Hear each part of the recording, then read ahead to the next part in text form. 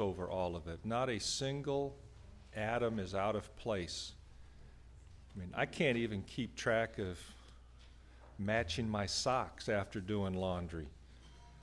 But God is no effort to keep the universe together. And I just praise him for that the sun comes up every morning, and I don't worry about tomorrow because God's in control. I'd like to welcome you to Grace Reformed Baptist Church. And we have a few announcements. On the back table, there's a visual for the kids that are going to stay in the service. This will help you with what Pastor's talking about with the tabernacle. There's also a simpler sketch on the back of the worship folder. So make yourselves available of that. And for announcements today, we have youth choir practice after the service. So thank you for running that, ladies. And next week we have a business meeting. There is a budget on the back with some financial statements. It's the same thing that was there last week in case you didn't get a copy of it. And we will have soup and sandwiches beforehand. And keep Catherine in prayer because she's sending off her little boy. I'm sure he's excited to go, but she has started the grieving process already, I'm sure. Is that right? Yes. Yes. Yeah. Pray for Wayne that as he counsels her. Comfort the grieving. Yeah. Comfort the grieving, yeah. That's all the announcements, so we're going to go into our scripture reading. And would you please turn? It's a long passage, so the four guys up here are going to read, but we're in John chapter 7. That's right after John chapter 6 for those of you who need help.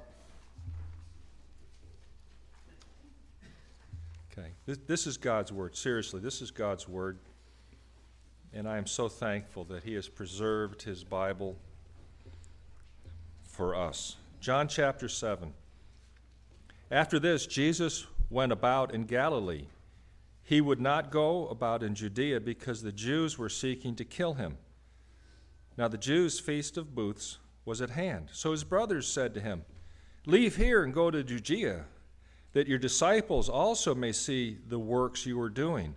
For no one works in secret if he seeks to be known openly. If you do these things, show yourself to the world." And we don't have emotion in Scripture, but you know they were not being real nice to him when they said that. It was probably in a sarcastic tone. For not even his brothers believed in him. Jesus said to them, "My time has not yet come, but your time is always here. The world cannot hate you, but it hates me, because I testify about it that its works are evil. You go up to the feast. I am not going up to this feast, for my time has not yet fully come." After saying this, he remained in Galilee. But after his brothers had gone up to the feast, then he also went up, not publicly, but in private. The Jews were looking for him at the feast and saying, "Where is he?" And there was much muttering about him among the people. While some said, "He is a good man," others said, "No, he is leading the people astray." Yet for the fear of the Jews, no one spoke openly of him.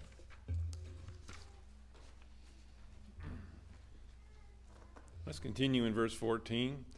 About the middle of the feast, Jesus went up into the temple and began teaching. The Jews therefore marveled, saying, "How is it that this man has learning, when he has never studied?" So Jesus answered them, "My teaching is not mine, but his who sent me. If anyone's will is to do God's will, he will know whether the teaching is from God or whether I am speaking on my own authority. The one who speaks on his own authority seeks his own glory, but the one who seeks the glory of him who sent him is true, and in him there is no falsehood. Has not Moses given you the law? Yet none of you keep the law. Why do you seek to kill me?" The crowd answered, "You have a demon. Who is seeking to kill you?" Jesus answered them, "I did one work, and you all marveled at it. Moses gave you circumcision, not that it is from Moses, but from the fathers. and you circumcise a man on the Sabbath. If on the Sabbath a man receives circumcision, so that the law of Moses may not be broken, are you angry with me because on the Sabbath I made a man's whole body well? Do not judge by appearances, but judge with righteous judgment. Some of the people of Jerusalem therefore said, "Is not this the man who they seek to kill? And here he is, speaking openly, and they say nothing to him? Can it be that the authorities really know that this is the Christ? But we know where this man comes from, and when the Christ appears, no one will know where he comes from." So Jesus proclaimed as he taught in the temple, "You know me, and you know where I come from, but I have not come of my own accord. He who sent me is true, and him you do not know. I know him, for I come from him, and he sent me." So they were seeking to arrest him, but no one laid a hand on him because his hour had not yet come. Yet many of the people believed in him, and they said, "When the Christ appears, will he do more signs than this man has done?" The Pharisees heard the crowd muttering these things about him, and the chief priests and Pharisees sent officers to arrest him. Jesus then said, "I will be with you a little longer, and then I am going to him who sent me. You will seek me, and you will not find me. Where I am, you cannot come." The Jews said to one another, "Where does this man intend to go that we will not find him? Does he intend to go to the dispersion among the Greeks and teach the Greeks? What does he mean by saying, 'You will seek me and you will not find me, and where I am you cannot come'?" On the last day of the feast, the great day, Jesus stood up and cried out, "If anyone thirsts, let him come to me and drink. Whoever believes in me, as the scripture has said, out of his heart will flow rivers of living water." Now this he said about the Spirit, whom those who believed in him were to receive, for as yet the Spirit had not been given, because Jesus was not yet glorified. When they heard these words, some of the people said, "This really is the prophet." Others said, "This is the Christ." But some said, Is the Christ come from Galilee? Has not the scripture said that Christ comes from the offspring of David and comes from Bethlehem, where the village where David was? And so there was a division among the people over him. Some of them wanted to arrest him, but no one laid hands on him. The officers then came to the chief priests and the Pharisees, who said to them, "Why did you not bring him?" The officers said, "No one ever spoke like this man." The Pharisees answered them, "Have you also been deceived? Have any of the authorities or the Pharisees believed in him? But this crowd that doesn't know the law is accursed." Nicodemus, who had gone to him before, and who was one of them, said to them, "Does our law judge a man without first giving him a hearing and learning what he does?" And they replied, "Are you from Galilee too? Search and see that no prophet arises from Galilee." Let us pray. Oh, Father, what a privilege it is to hear about Christ from your word. A true report about a true and living God incarnate in the person of Christ. And we recognize that most really didn't hear him. I pray that we would hear him even this day. May we hear these words ring true in our heart, that if we indeed thirst, that we can come to him to drink. That we can believe in Christ and live, and have out of our hearts rivers of flowing water, living water as it were. We're thankful for the goodness that you are to all of mankind, but specifically to those that you have gathered together and called your beloved. I pray, Father, that our recognition of that would cause us to have great faith and trust in you, regardless of whatever circumstances fall us.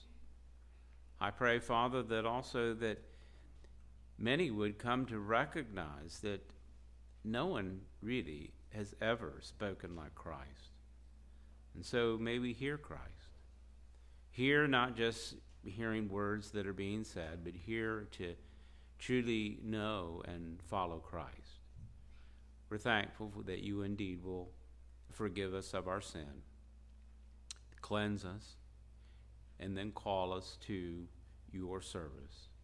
I pray, Father, that that truth would ring loudly in our own hearts. May our devotion to Christ increase.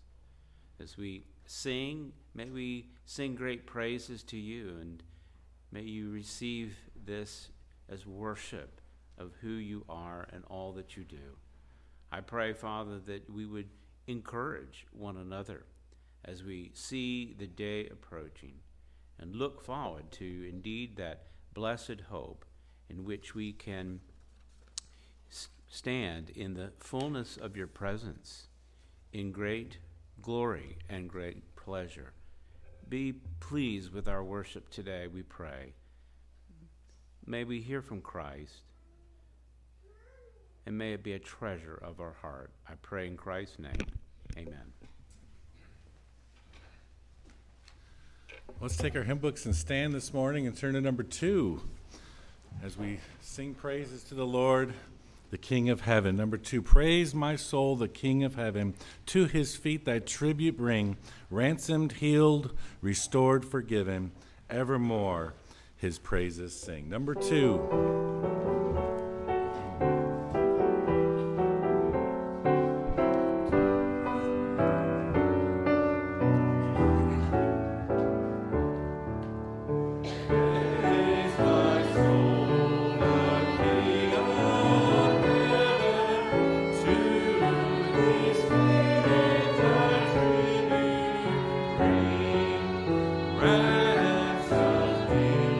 Restored for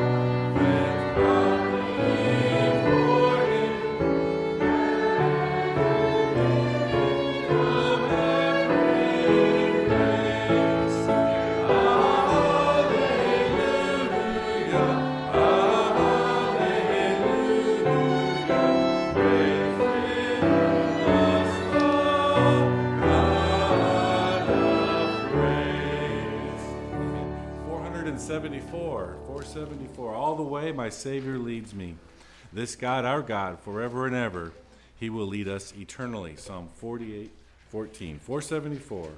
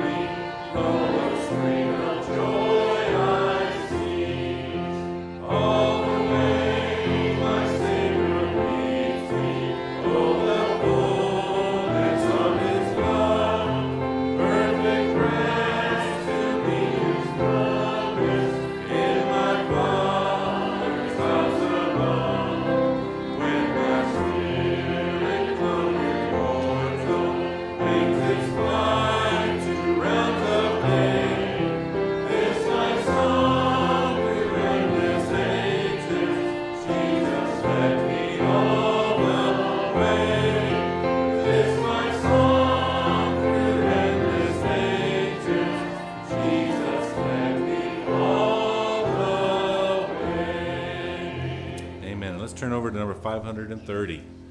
530, I'd rather have Jesus. I count all things but loss for the excellency of the knowledge of Christ Jesus my Lord. Philippians 3:8.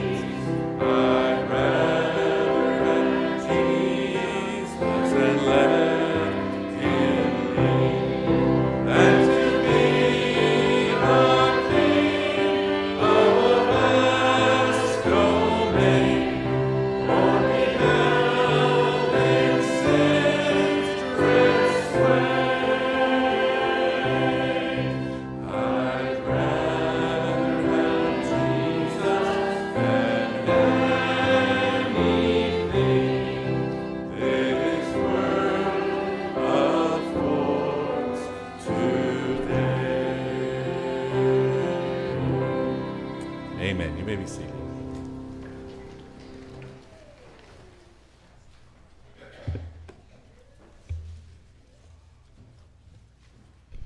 Good morning.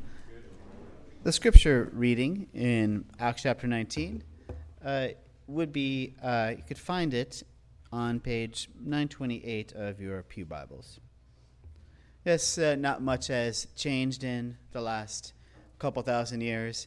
In this passage we see greed and idolatry. We see a catchy chant that leads a mob to riot. And we see cancel culture and all of that. It's a good commentary on this is Paul himself in 1 Corinthians 15 in this famous resurrection chapter. It seems to be some of his time in Ephesus seems to be on his mind. I'll look over that for a moment.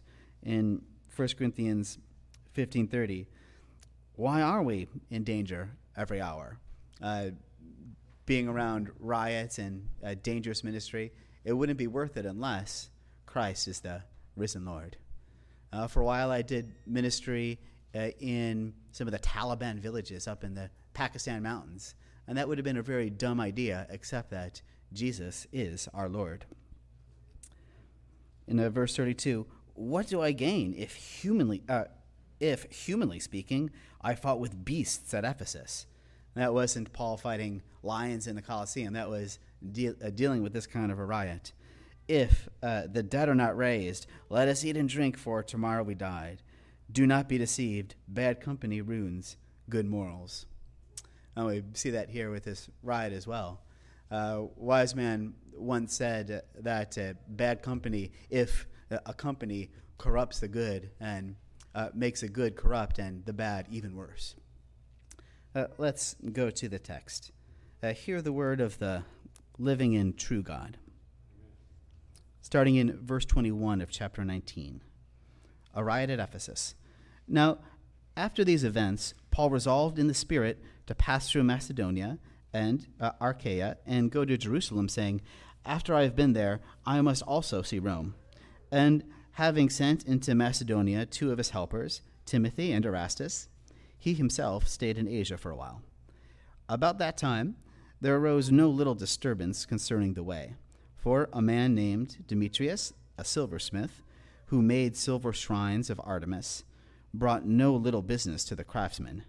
These he gathered together with the workmen in similar trades and said, men, you know that from this business we have our wealth, and you see and hear that not only in Ephesus, but in almost all of Asia, this Paul has persuaded and turned away a great many people, saying that gods made with hands are not gods. And there is danger not only that this trade of ours may come into disrepute, but also that the temple of the great goddess Artemis may be counted as nothing, and that she may be deposed from her magnificence, she whom all Asia and the world worship. When they heard this, they were enraged and were crying out, great is Artemis of the Ephesians. So the city was filled with the confusion, and they rushed together into the theater, dragging with them Gaius and Aristarchus, Macedonians who were Paul's companions in travel. But when Paul wished to go in among the crowd, the disciples would not let him, and even some of the Asiarchs who were friends of his sent to him and were urging him not to venture into the theater. Now, some cried out one thing, some another, for the assembly was in confusion, and most of them did not know why they had come together. Some of the crowd prompted Alexander, whom the Jews had put forward, and Alexander, motioning with his hand, wanted to make a defense to the crowd. But when they recognized that he was a Jew, for about 2 hours they all cried out with one voice, great is Artemis of the Ephesians. And when the town clerk had quieted the crowd, he said, men of Ephesus, who is there who does not know that the city of the Ephesians is temple keeper of the great Artemis and of the sacred stone that fell from the sky? Seeing then that these things cannot be denied, you ought to be quiet and do nothing rash. For you have brought these men here who are neither sacrilegious nor blasphemous of our goddess. If therefore Demetrius and the craftsmen with him have a complaint against anyone, the courts are open, and there are proconsuls. Let them bring charges against one another. But if you seek anything further, it shall be settled in the regular assembly. For we really are in danger of being charged with rioting today, since there is no cause that we can give to justify this commotion." And when he had said these things, he dismissed the assembly. Heavenly Father, thank you for your word and for our local church body. Give us the wisdom to see clearly the idols of our day, and give us the Spirit-prompted boldness to proclaim the emptiness of those idols, and help us to rather have Jesus than the things of this world. And give us the ability, and Heavenly Father, we pray that you would save the children in our congregation, and that we would have the sacrificial, Christ-like boldness to teach a generation to not love their lives even unto death, following the Lamb wherever we go. And even as we give, remember that the giving that we do is worth it, for Christ is our risen Lord. We pray these things in the name of Christ. Amen.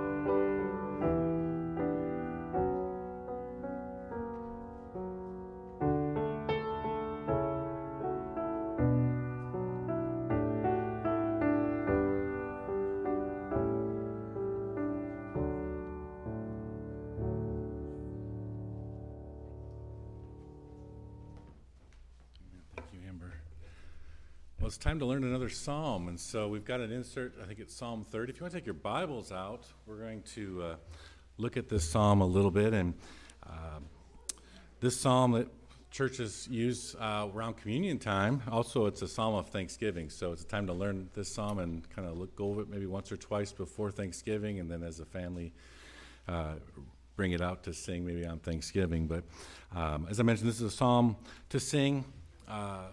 Kevin Swanson said that it's a psalm to sing after we have been delivered from our trials and have a new renewal of communion with God. Many churches use this psalm to sing after they've enjoyed communion at the Lord's table.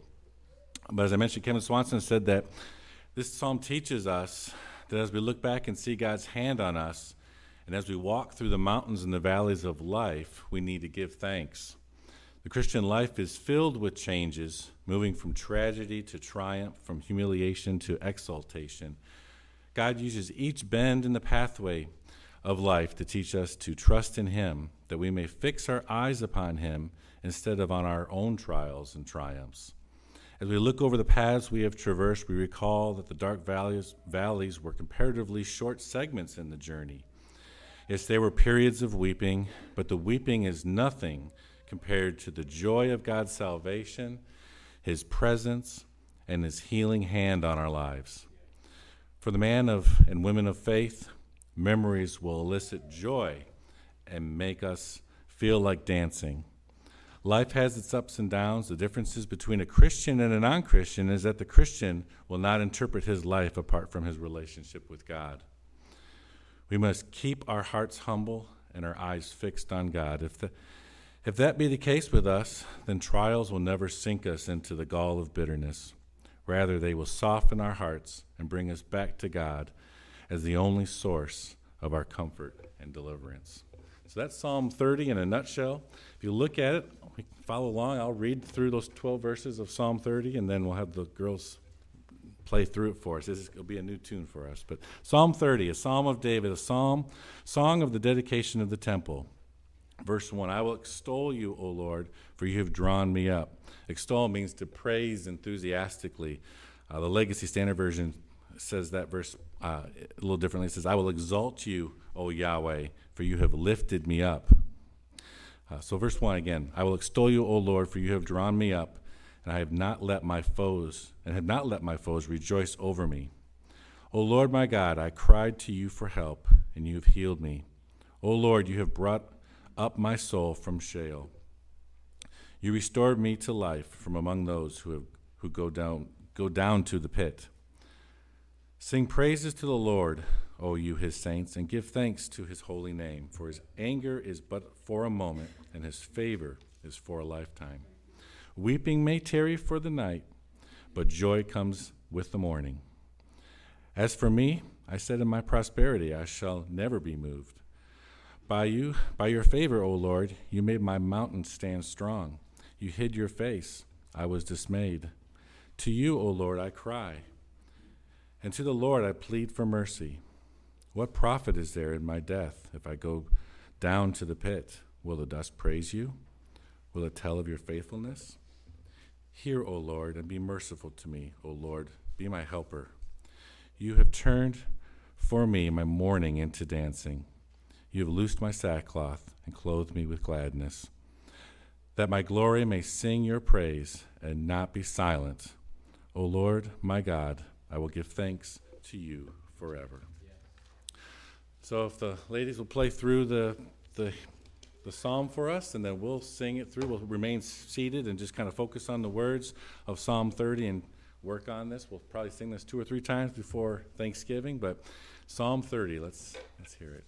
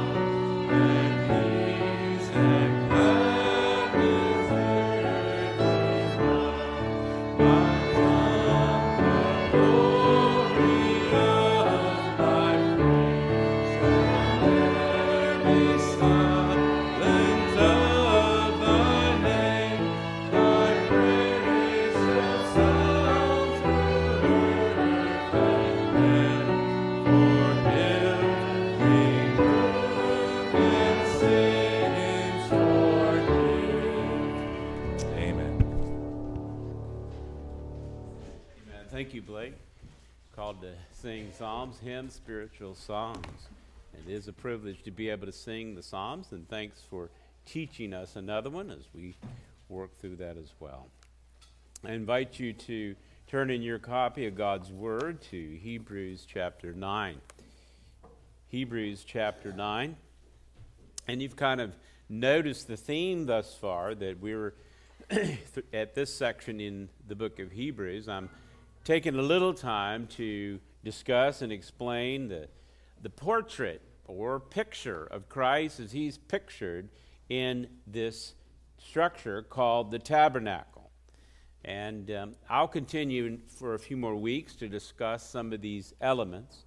Today's focus will be on how this tabernacle, tent, if you will, pictures the access to God through Jesus Christ, kind of like a bit of an overview here. I think it's essential for us to know and recognize that God has created man in his own image, both male and female.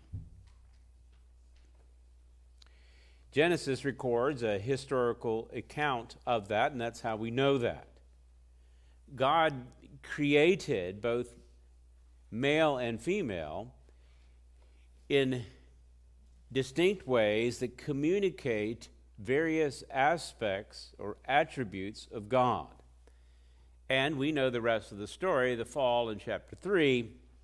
And yet, though that image is masked to some degree because of our sin, you can still see the radiance of his beauty, that is God's beauty, in the way mankind functions. It might be a little blurry, but you can see the beauty in actions, attitudes, and affections expressed to one another.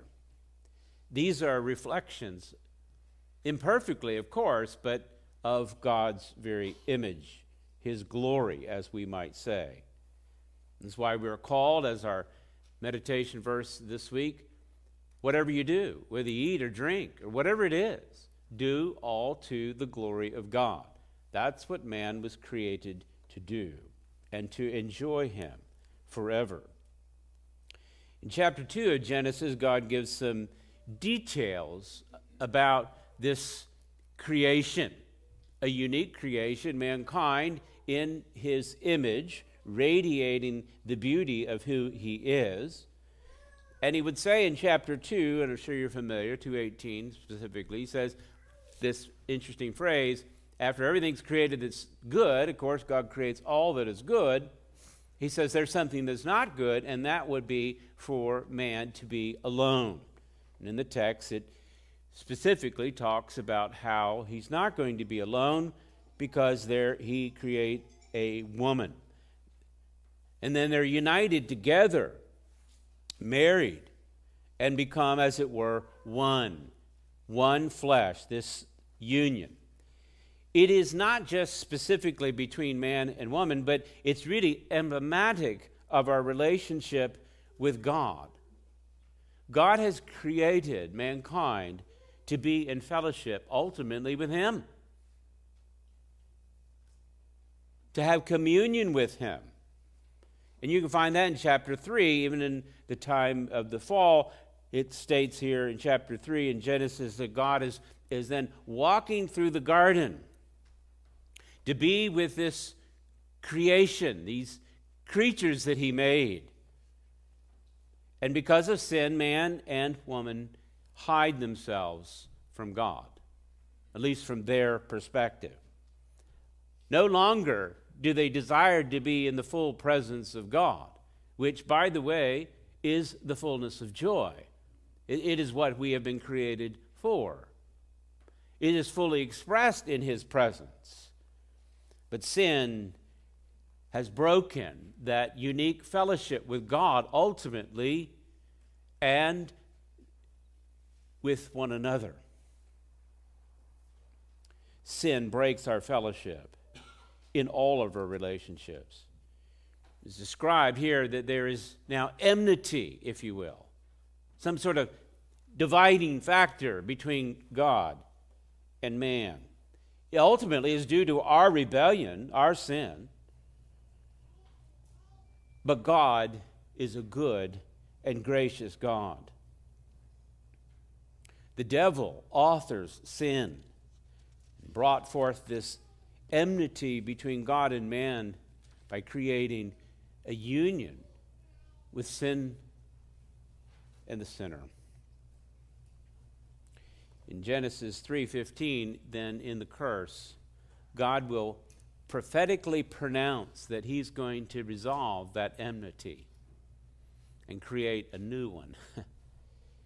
In 3:15, he says, I will, that's God saying that, I will put enmity between you and the woman, speaking to Satan.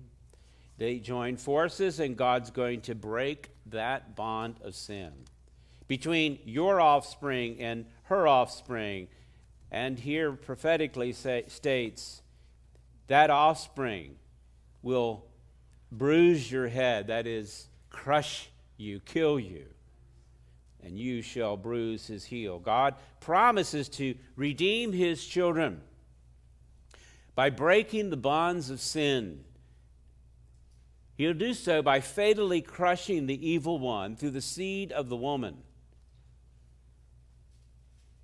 That act will cause injury to that seed.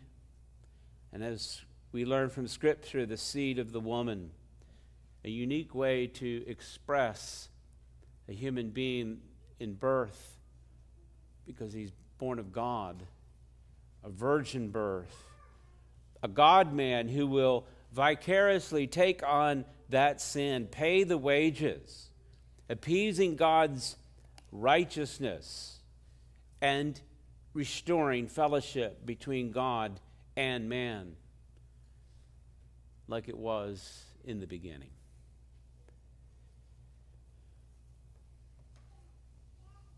We call that man the Messiah, the deliverer, the Christ. And through his action, this redemption will result in bringing a people for his name to be restored to sin no more, brought into perfect harmony with God, and therefore restoring that fellowship which we were designed to have and desire to have in great perfection. And it will overflow in our unique fellowship with one another as well. All of this is portrayed, by the way, in symbolic form in this tabernacle, and that's why we're bringing this up. It's in Hebrews chapter 9. If you remember, Hebrews 8 closes with the idea that all of this is going away, and yet the symbolism still stands in our text to remind us of the reality. The rituals will no longer be performed because the reality is there. The shadow is gone, the substance has arrived. It is symbolic, however, of the present age, verse 9 of chapter 9. And so let's once again look at the symbolic nature of this tabernacle. And I'll read the text beginning in verse 1, and we'll go through verse 10. Now, even the first covenant had regulations. And by the way, note the word, the past tense, had its own purpose. That's what it was. It's vanished away. Christ has come. But it did have these regulations. It did have these rituals that were from God. They were rituals for worship and an earthly place of holiness. For a tent was prepared, that's the tabernacle. And then he goes on to describe it. The first section, in which there was a lampstand and the table and the bread of the presence, called the holy place. Behind the second curtain there was a section called the Most Holy Place, having the golden altar, incense, and the Ark of the Covenant, covered on all sides with gold, in which there was a golden urn holding the manna and Aaron's staff that budded, and the tablets of the covenant. Above it were the cherubim of glory overshadowing the mercy seat.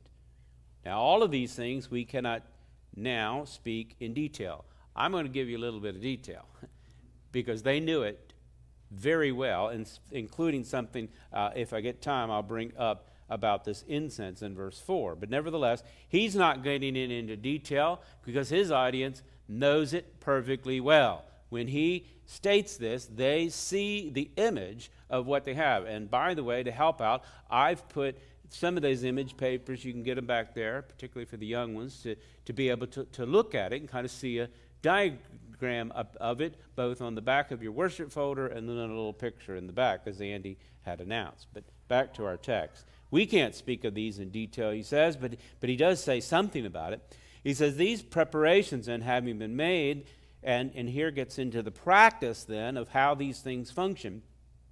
The priests then go regularly into the first section performing the ritual duties. But into the second, only the high priest goes, and he but once a year, and not without taking blood, which he offers for himself and for the unintentional sins of the people.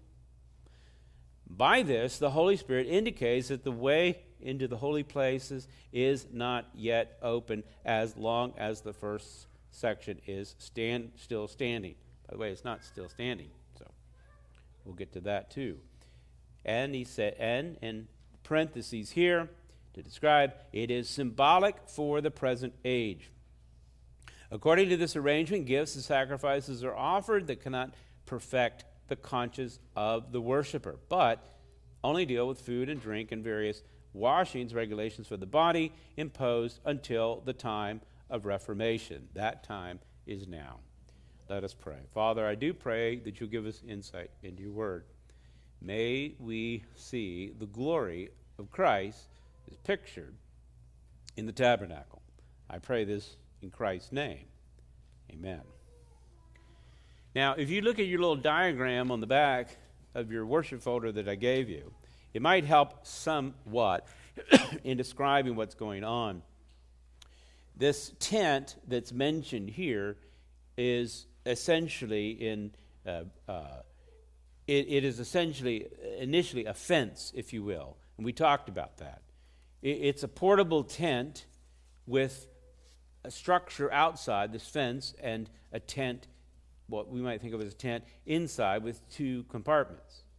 This tent was used as a place of worship, a reminder that God was with them during their wilderness journey.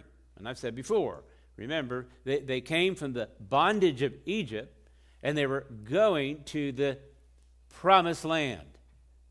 In the between, you have the wilderness journey, sojourning as strangers and pilgrims in a foreign land. And I think you get the idea what that pictures.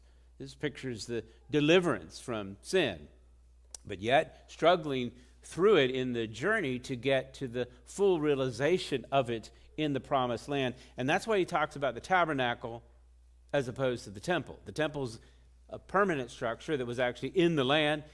It does picture Christ, but in a different way. This is picturing Christ during our journey in this life. God is present with his people. Now, under this covenant, the old covenant, the people just pictured that, right? They weren't necessarily regenerate as we might think. They're not the church. They're not the body of Christ. These are people who had agreement and a covenant to put on display these aspects of God and specifically of Jesus Christ, and in a picture book format, if you will. God is with them as sojourners and pilgrims in that foreign land. Their citizenship really belongs in the promised land in heaven. And God will be with them the entire time. to the very end of the age, as Jesus would say. All of these elements point ultimately to Christ. Now, if you have just to help out some directions, and I'm going to see and try to get through this. Often we have to cut and paste these messages because I get a little carried away. But I'll see if I can get through all 3 points. If not, there is always next week. But let me just help you by way of direction, I just thought, particularly for young ones. Now, in our text, it's going to talk about 2 entrances, right? But it's talking about that tent with inside of that perimeter being 1 and 2. The way I've described it, just for our discussion, is if you look in the perimeter, and I have it on this diagram, you can put number 1 by that gate, because you got to get into the structure to begin with. We talked about that last week. And then the way I'm going to talk about it, look, number 2, there's no door written on the holy place. That's the next section, but that would be the second entrance there. And there is a veil, and we'll talk about that. But then there's one more veil, and that's right before the holy place. So all 3 of these, you would go through the main gate, right? And you would then get to the holy place, and then the most holy place, all of them going from east to west. All right. So might help provide some structure here in a minute if I get out of sorts. So let me give you a brief description, and I'm just going to read one because I have trouble being brief. So I'll read Barry Cooper's description of this structure in general as a summary. And you can listen and look on your chart here that I provided for you. He writes, the tabernacle was effectively a large and elaborate tent, 45 by 15 feet wide, 45 feet long and 15 feet wide, 15 feet high. The frame of it was made of wood overlaid with gold. It had no solid roof or front wall, but instead was covered at those points by 4 layers of cloth and animal skin. Inside it, this is the tent proper, there were 2 rooms. The larger room, 30 feet by 15 feet by 15, was known as the holy place, and that's really important. That's going through that door number 2, that's the holy place. It contained an altar on which incense was burned, a golden lampstand, a wooden table overlaid with gold for bread of the presence, 12 loaves, intended to remind the 12 tribes of Israel of God's covenant with them and his provision for them. This was, after all, the God who had sustained them with bread from heaven as they made their way through the wilderness. You're getting the picture, I think, if you listen carefully, and if you know the rest of the story. Further, inside the tabernacle, separated off by an elaborate, heavy curtain, there was a smaller of 2 rooms, a perfect cube, 15 by 15 by 15. And it was called the most holy place. That's door number 3 would be the veil.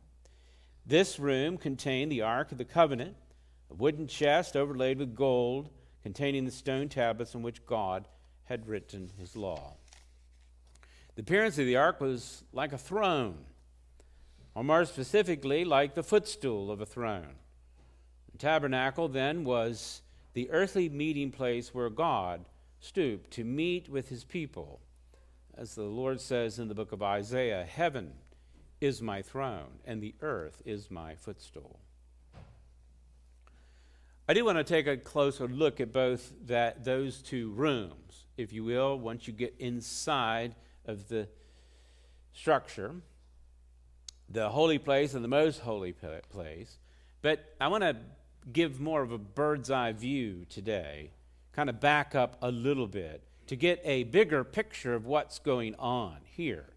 I've already mentioned that the fellowship between God and man has been broken by sin. To restore that fellowship or communion with God, that enmity, that division between God and man needs to be resolved. God will resolve, as we've mentioned, he'll do so by creating enmity between man and the devil, between the evil one and rebellion. This tabernacle pictures then God in fellowship with his people. It pictures restoration, and each and every element here provides a significant picture of that. 3 sections, as I've described and identified. This outer court, like a fence that holds everything together there, the courtyard. And then there's a tent inside of that called the holy place. And then inside of that tent, if you will, is another one called the most holy place.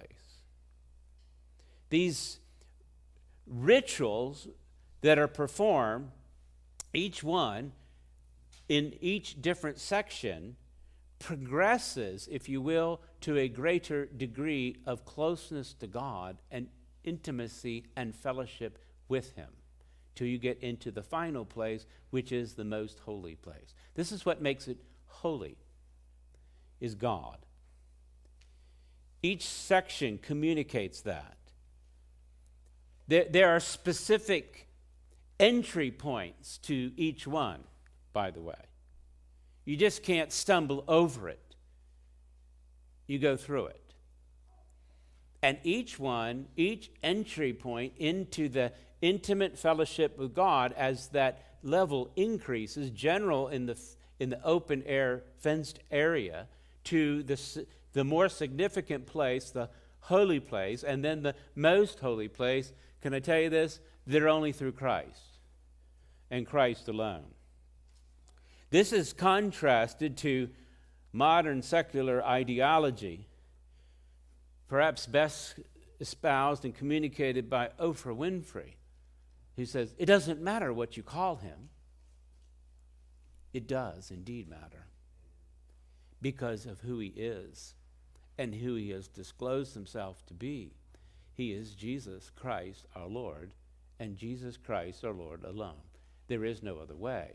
There is no other way to enter into fellowship, into communion with God. There is no salvation in anyone else. The apostle would say, there is no name under heaven given among men by which we must be saved.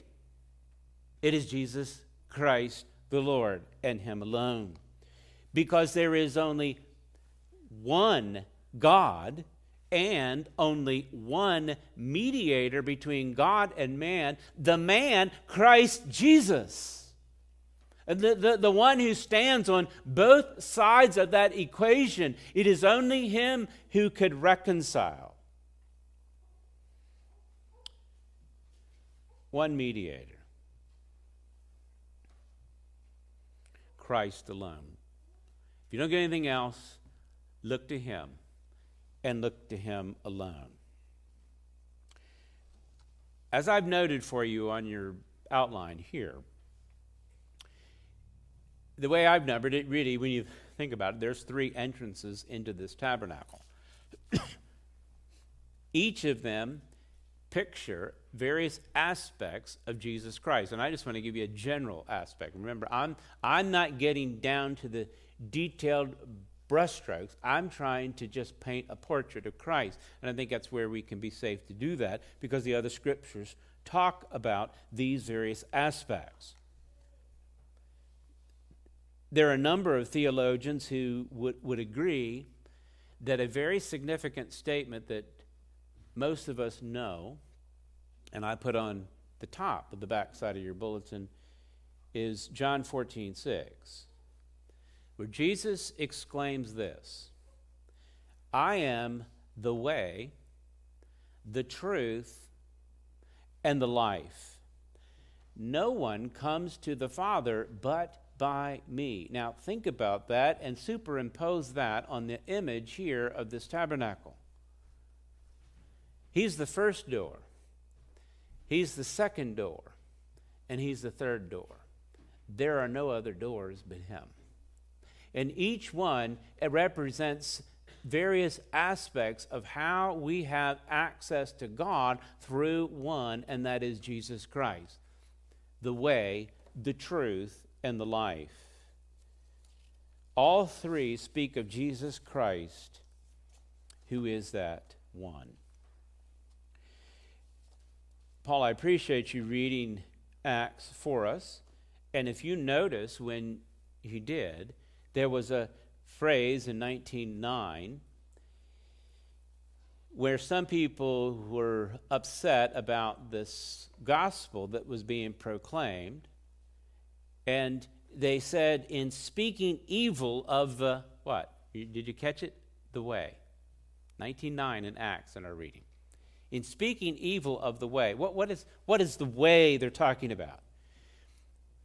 And I won't go into great detail because of time, but historically, initially, that's what God's people were called. We call them Christians. They were first called Christians at Antioch. Christians just simply means little Christ or followers of Christ. Initially on, it was like they called them the way. It was the Apostle Paul, when he was persecuting the church in Acts chapter 9, he said, I want to know about the way. Those who belong to the way. Who is the way? The way is the way to access to God. It is Jesus Christ. And that's what those early Christians claim, that Jesus is the way, the only way. He is that one. This first entrance here that's mentioned, that we talked about, is a way to fellowship with God. That's what we're talking about. A way to have communion with God. There's only one. It's Christ. This tabernacle is bounded by a fence. You just can't get in any other way. It represents the distinctiveness of who God is. He is holy. And you can come through that entrance. And I mentioned before in our sermon on this that door was very large.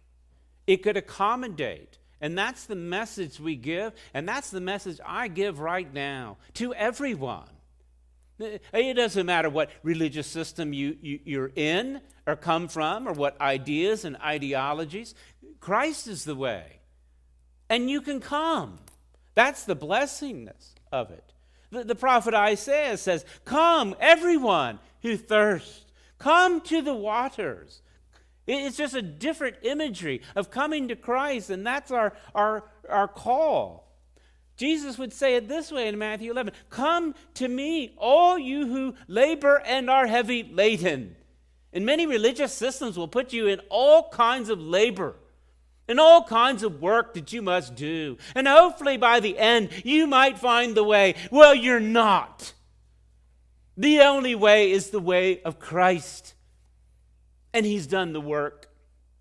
And that's why his burden is light. Because you're not carrying the load. He is.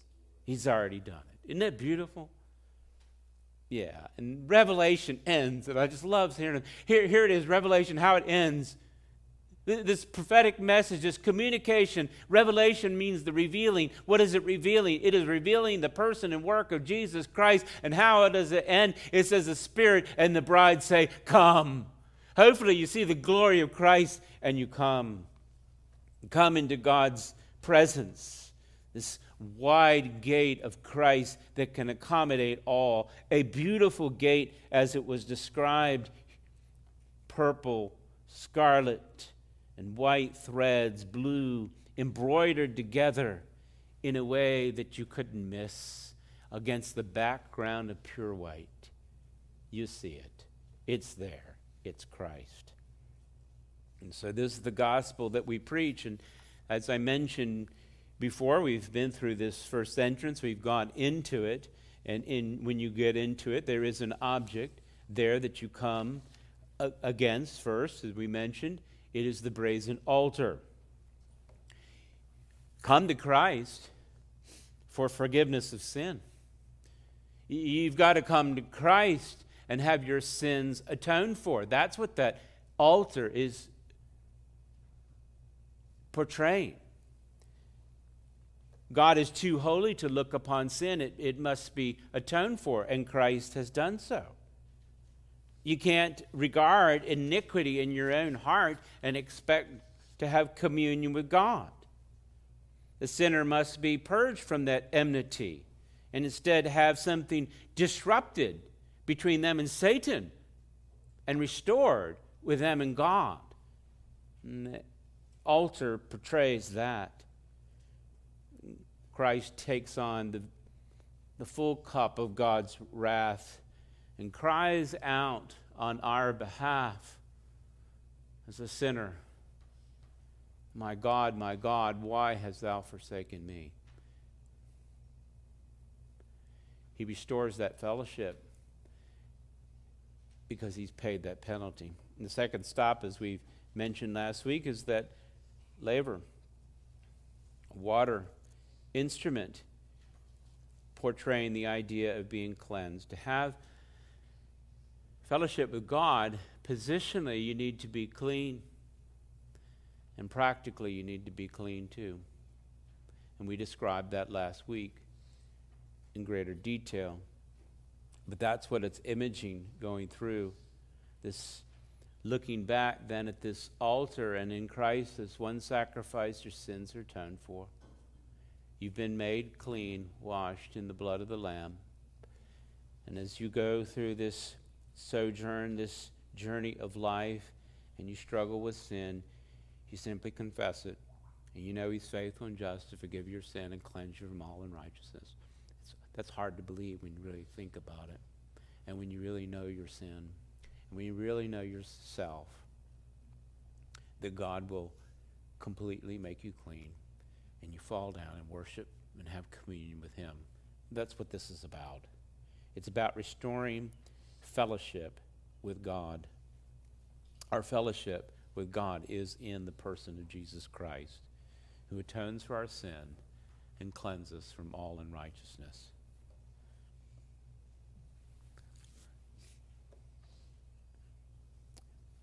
Once you're in that courtyard, there's this other door standing in front of you. Imagery. Again, don't push these images further than they're intended to communicate. They don't communicate every little aspect, okay? So you got to look at it in a bigger picture. But imagine you're in the courtyard. We've been through the altar. We've been through the laver. And now there's this tent, and the tent's got a door. What's that door about? More fellowship. An increasing level of fellowship, if you will. The door, I would say, represents truth. Jesus is not only the way, but he's also the truth.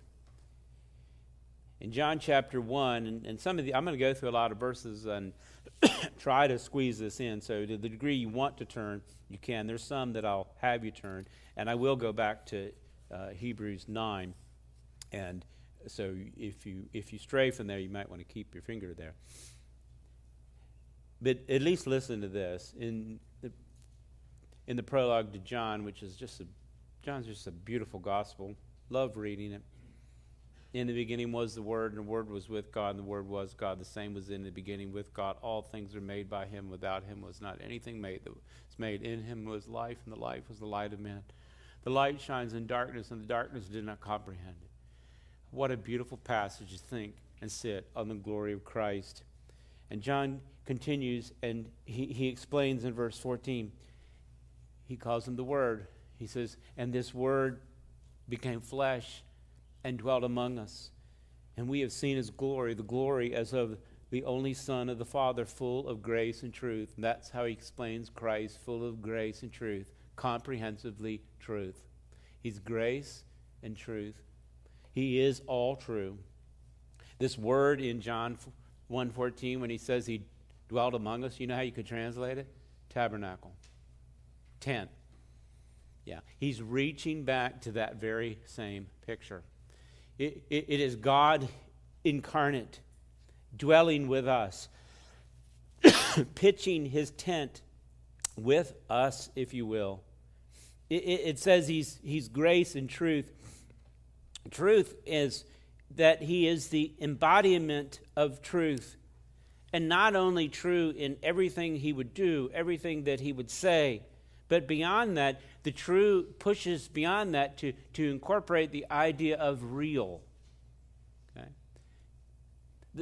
The tent, the tabernacle that they erected in the wilderness wasn't true in the sense that it wasn't the real, it was just the ritual. Christ is the reality. He came and pitched his tent. He came and actually took on human flesh. And John says, well, we saw his glory. We saw the glory. Hidden in flesh. Incarnate deity, yes. They couldn't see the fullness of it. And one time they asked him, remember, Lord, show us your glory. We call it the Mount of Transfiguration, because Christ gives them a glimpse of it. Described in Matthew 17. His face shone like the sun, and his clothes became as white as light. Brilliant. Can you look at the sun? No, you'll go blind. What a great imagery. Whatever the most glorious manifestation of light, that's what Christ would be. He said we saw that glory. We saw it not only in that display of revealing to some degree to that select few who he was, but beyond that, you saw his glory in all that he said, in all that he did, in all that his affections, as they were explained. I'm always enamored by reading through the Gospels and hearing about his teaching. Matthew 4, he went through Galilee teaching in their synagogues and proclaiming the gospel of the kingdom and healing every disease and every affliction of people. So his fame spread throughout all Syria. And they brought to him then all the sick afflicted with various diseases and pains, who were oppressed by demons and having seizures, paralytics, and he healed them all. He'll explain to us why. Because is it easier to say, get up to a paralytic man, or your sins are forgiven? Let me tell you, it's a lot harder to say your sins are forgiven. This stuff is easy.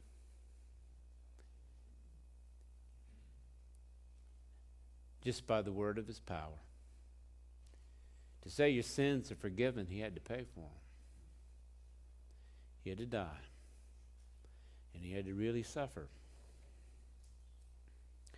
He was attested by mighty works. So John the Baptist, an Old Testament prophet, the bridge between the old and the new, he points out that Jesus indeed is the truth incarnate. He said, this is of whom, I'm in John 1:15, if you want to note it for later, he who comes after me, he came after in time, ranks before me, because he was before me. He is from eternity, that is Christ, speaking of his deity. For from his fullness we have all received grace upon grace. The law was given through Moses, but grace and truth came through Jesus Christ. He's not denigrating the law. The law just has no way to redeem. All the law can do is point out that you're not a saint, but rather a sinner, a lawbreaker. It has no way to reconcile, to restore man to God, to deal with that enmity, and then create an enmity, if you will, between the devil and yourself. Only Christ. Only Christ. I'll read this, John, in his first epistle. And we know from 5:20, 1 John, and we know that the Son of God has come and given us understanding, so that we may know him who is true, that is God, and in him who is true, that's Christ, in his Son Jesus Christ. He is the true God and eternal life. The second entrance into that holy place mentioned in Hebrews 9:2 is a place and a special room. You can read about it in Exodus chapter 26, 36 to 37. I'll just read a brief description of it. You'll make a screen for the entrance of the tent. That's the door to this holy place. Make it of blue and purple and scarlet yarns, fine twined linen, embroidered with needlework. That's what it looked like. Beautiful. It covered the site of what was inside. And for you kids and adults who are kids like me and like to look at pictures, I got some pictures of it back there. It's got a cutaway of the inside. And those pictures don't do it justice, but it's on the second page if you want to flip that over. And imagine beautiful tapestry on the inside. It's described in the first part of Exodus 26. I'll read it for you. You shall make the tabernacle with 10 curtains of fine twined linen, blue, purple, and scarlet yarns. You shall make them with cherubim skillfully worked into them. And he gives the length and the size and all these dimensions. But what you would see, if you get through that beautiful door, inside opens up this majestic beauty of all of these colors. The outside would have been covered with skin, animal skins. So you couldn't see the beautiful tapestry until you go inside. Inside, you're going to find 3 objects in this holy place: a lamp, table, and an altar. And we'll get into that in days to come, perhaps next week. But just the brief overview: lamp, you can see. There's no window in that door, in that room. You wouldn't be able to see the beauty without the lamp. It's associated with the Holy Spirit, by the way.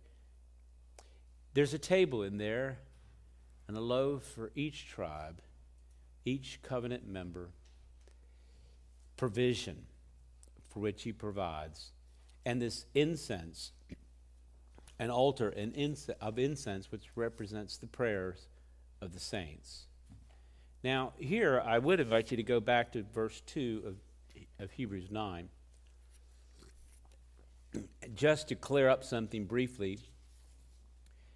It talks about this place that I'm talking about, this room, going through the second door, that it is a place where, the first section, where the lampstand and the table of bread of presence is called the holy place.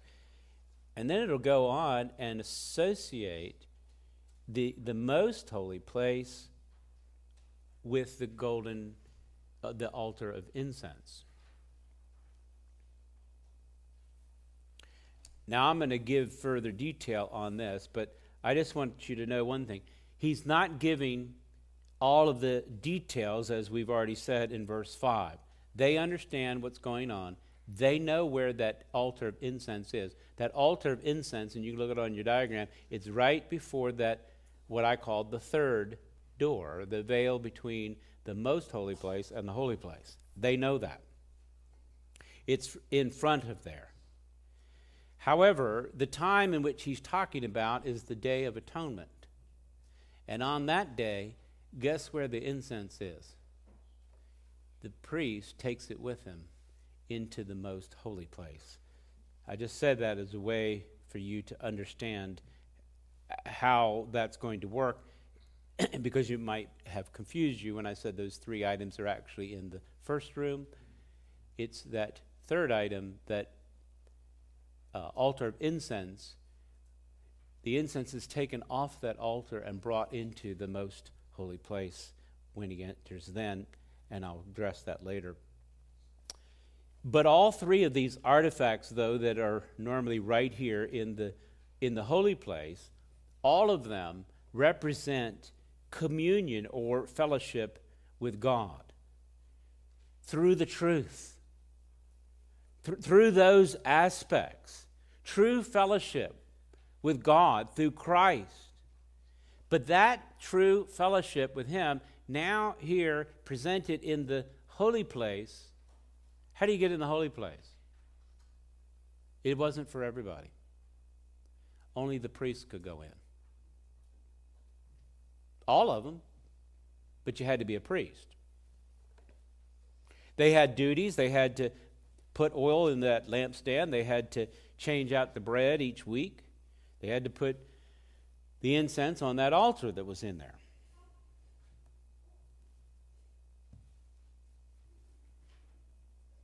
Not everybody could go in.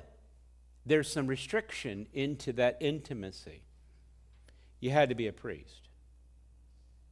Well, then how does that apply to you? And here I'll just, for sake of time, read a couple passages for you. Peter describes God's people this way by using that analogy. You folks have studied 1 Peter, so hopefully this will bring up a reminder to you recently. 1 Peter 2:9. You're a chosen race. And here's the word. A royal priesthood. A holy nation, a people for his own possession, that you may proclaim the excellencies of him who called you out of darkness into his marvelous light. I think you see the connection with light, don't you? You were once not a people, but now you're God's people. Once you had not received mercy, but now you have received mercy. Those that are in Christ are in union with him and have become priests to God. And I'm not making this up. Listen to how John talks about it in Revelation to the churches in Asia. I'll read it for you. Revelation 1:4. Grace to you and peace from him who is and who was and who is to come. Speaking of Christ, how do we have peace? Because that enmity is removed. Now we have fellowship with God. That's what he's talking about. And from the seven spirits before his throne, and from Jesus Christ, the faithful witness, the firstborn of the dead, and the ruler of kings on the earth. To him who loves us and has freed us from our sin by his blood. And then what did he do? Okay, you get your sins forgiven. You're cleansed. The altar and the laver are all there. And now what? You get to go into the holy place.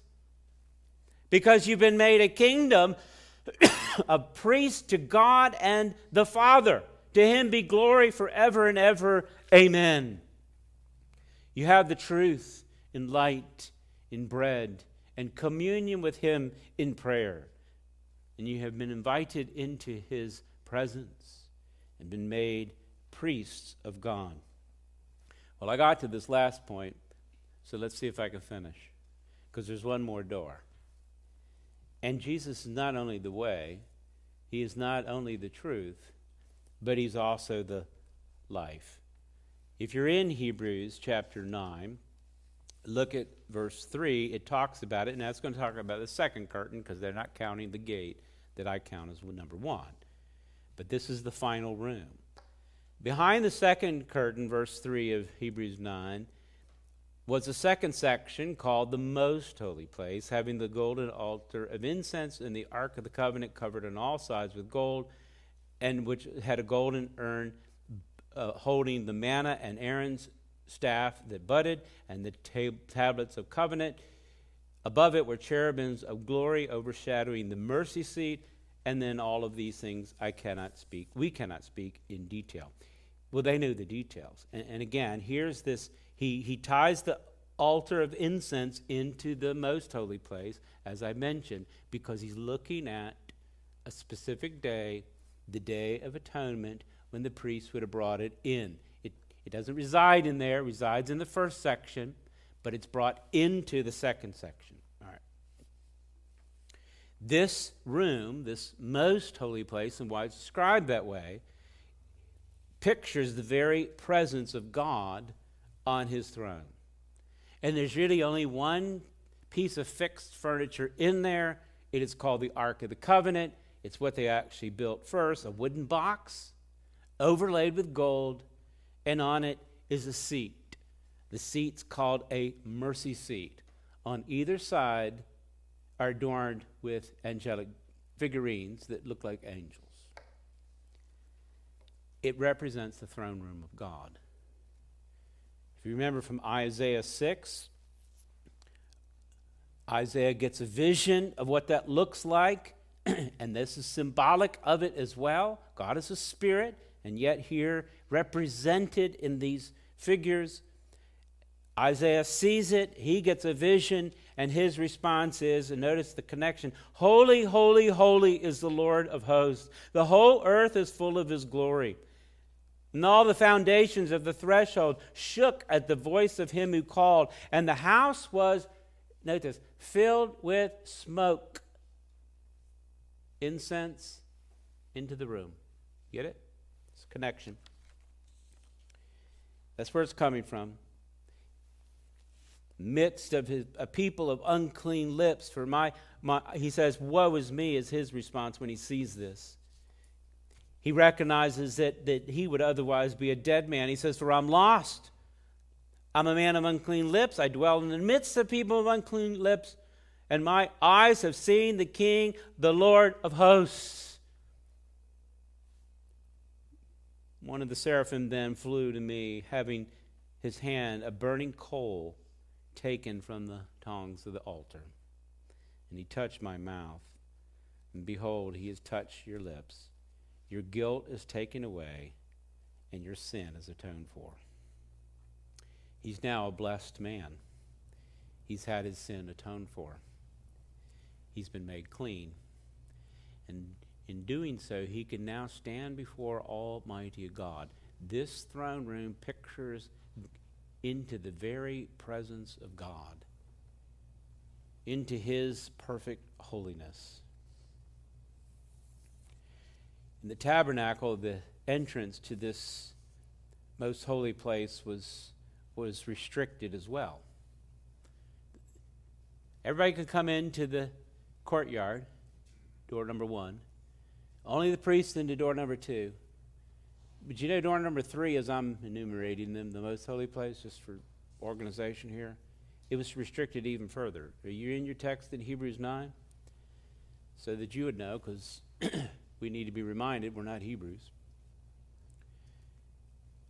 Verse 7, but into the second only the high priest, and he but once a year, and not without taking blood, which he offers for himself and the unintentional sins of his people. But by this the Holy Spirit indicates that the way into the holy place is not yet open as long as the first one's still standing. This is impactful to these people who are wanting to go back to that. He says, you going back to that? Then real communion with God is not actually opened, because that's only symbolic of the reality in which now it is open. It is open for all that are in Christ to come. This is the most intimate section here with God. Only the high priest could go in their ritual, just to remind us that there's a restriction and it isn't yet open. But now it is. That's his point. Now there is a new and living way. And if you're in chapter 9, this is real close. You can flip over to chapter 10. We'll get there in 2 or 3 years, I'm sure. But look there, verse 19. Now, it's based on this idea here of, see how it's opening up this fellowship and intimacy with God. Look at verse 19. Therefore, brothers, I'm in chapter 10, 19. Therefore, brothers, since we have confidence then to enter into the holy places by the blood of Jesus, by the new and living way that he had opened us up for us through the curtain, that is, through his flesh. And now we have a great high priest over the house of God who let us draw near with a true heart and full assurance of faith, with our hearts sprinkled clean from the evil conscience and bodies washed with pure water. You can go all the way in to the very presence of God. In their rituals, all of this was certain restrictions along the way, but through Christ, all of it has been opened in a new way. Symbolically, to demonstrate this, perhaps you remember when Christ died on the cross. Find it in Matthew chapter 27. There's a lot of shaking going on. whole earth shook. All kinds of stuff happened. Significantly, one thing that happened that connects to this very truth, I'll read it for you, Matthew 27:51. And behold, the curtain of the temple was torn in two, from top to bottom.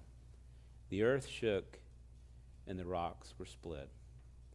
It was an earth-shattering event. That final curtain, that final veil, wasn't turned from the bottom up. It was the top down. Christ who came down, and he opened up a new and living way. Beloved, you can come to God. You can have fellowship with him. You can have great communion and see the light of life. You can dwell with him even in the wilderness journey. Let us pray.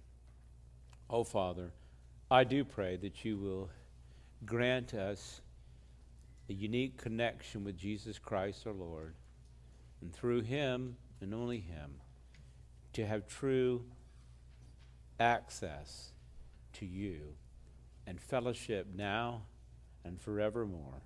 In Christ's name, amen. Beloved, I'll give you a moment to praise God and worship him in your thoughts of this great truth. If you're outside of Christ, the message is still for you to come, and come all the way into complete fellowship with God. Take a moment, respond to him in the way he has spoken to you today.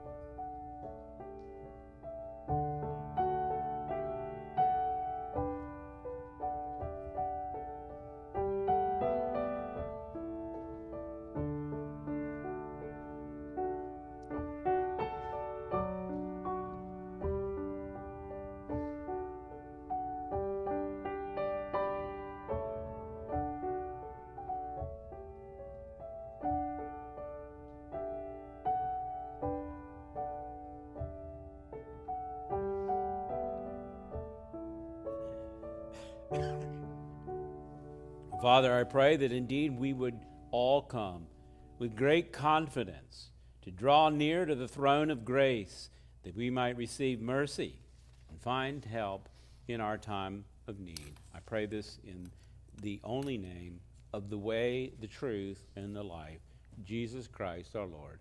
Amen.